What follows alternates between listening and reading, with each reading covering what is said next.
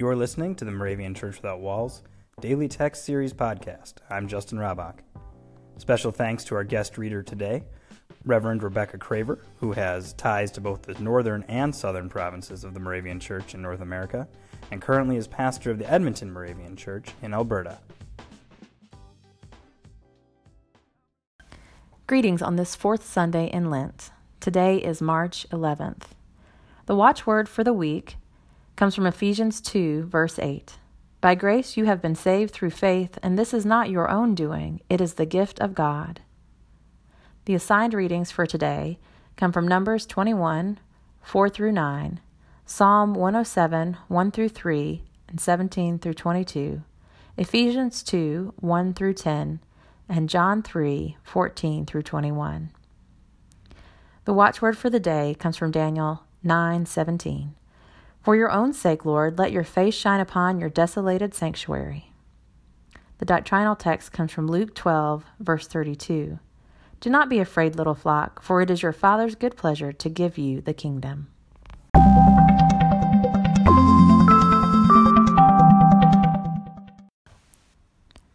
These texts today remind me that even in the midst of lament and sadness, God's light shines through.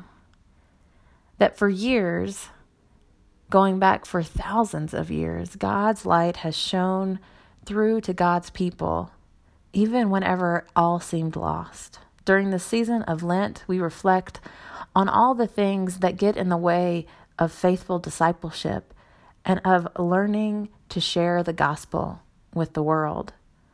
I wonder if we aren't sometimes a little afraid of what that means. But here today in these texts, we are reminded that God is always one step ahead, setting out a path and making a way for us to shine the light of Christ into the world.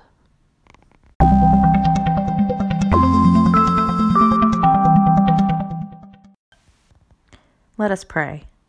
God, our soul's true hope, we worship you this day. May we lift to you our heartfelt praise through song, prayer, and Sabbath time spent with you. May we find rest and renewal in your presence. Grant a new awareness of your love for us and the world. Amen. Thanks for listening to MC 1457, The Lamb.